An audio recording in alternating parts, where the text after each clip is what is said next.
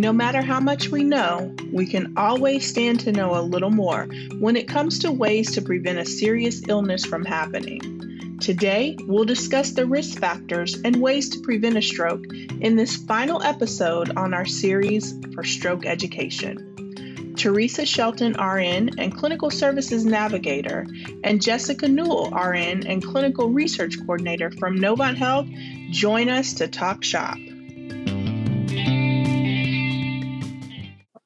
Welcome, Novant Health podcast listeners, to In Good Health.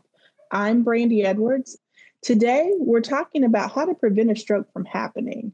I'm curious to see if there are things that we can do in everyday life to improve our chances of avoiding having a stroke.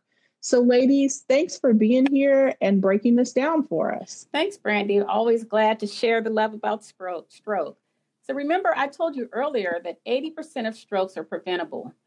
Knowing your risk factors for stroke and how to control those risks is the best way to protect yourself and your loved ones from experiencing a stroke.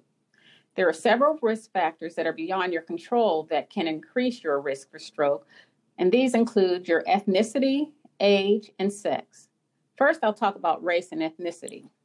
Stroke is more common and more deadly for African Americans than any other ethnic or racial group in the United States.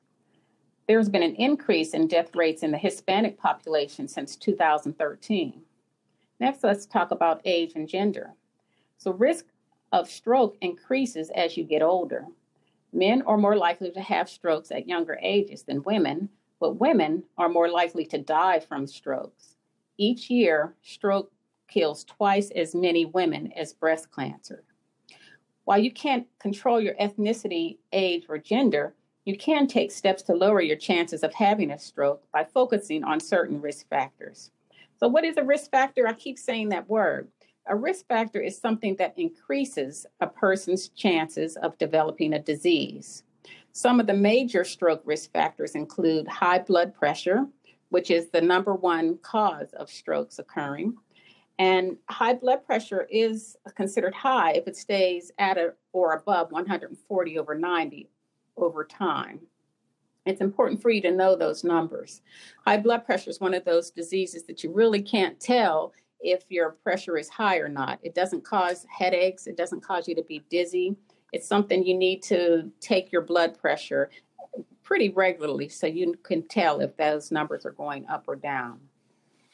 Smoking is another risk factor. If you smoke, stop. Poisons and nicotine damages blood vessels, and damaged blood vessels can't properly carry blood through your body. High cholesterol is another risk factor, and cholesterol has many names. It can be called fat or plaque, but if this cholesterol builds up in the lining of your vessels, because it's a very sticky substance, it can build up in those lining of your vessels, and pieces of it can break off, travel to your brain, and cause a blood clot type stroke.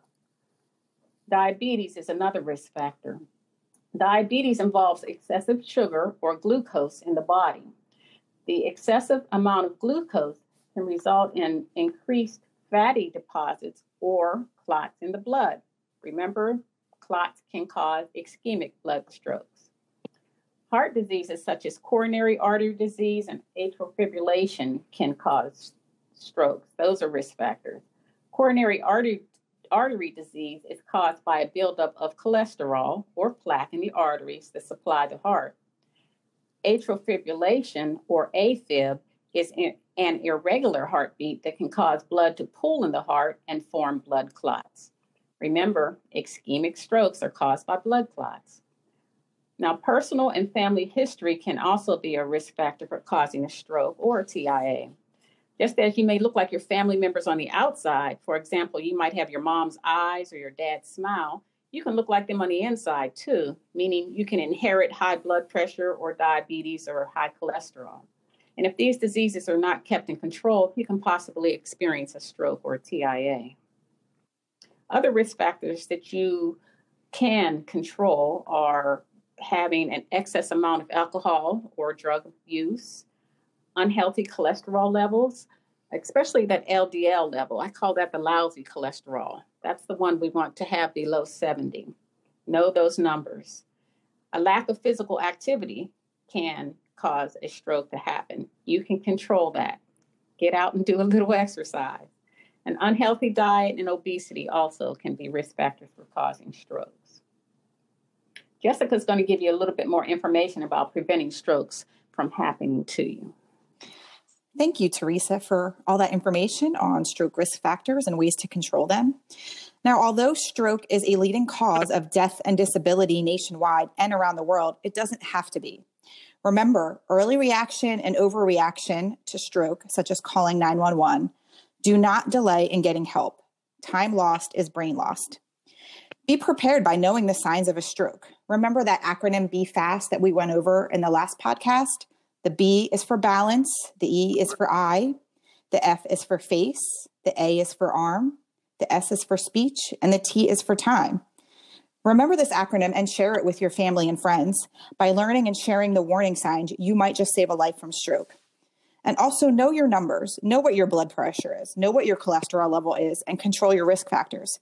Take your medications if your doctor has prescribed, especially if they are for blood pressure and cholesterol.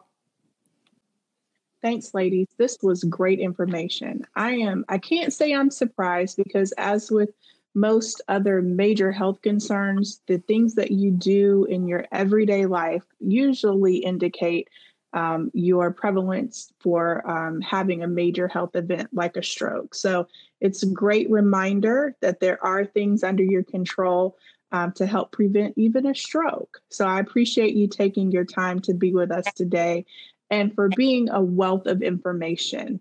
We're really grateful to have you focusing in on this really important health concern and giving us the tools to be better and to be healthy.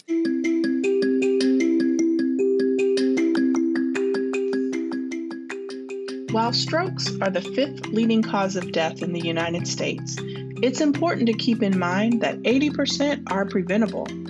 Leading a healthy lifestyle to control those risk factors that are under our control is a start. You've also done a major service to yourself, your loved ones, and the community by listening to this podcast.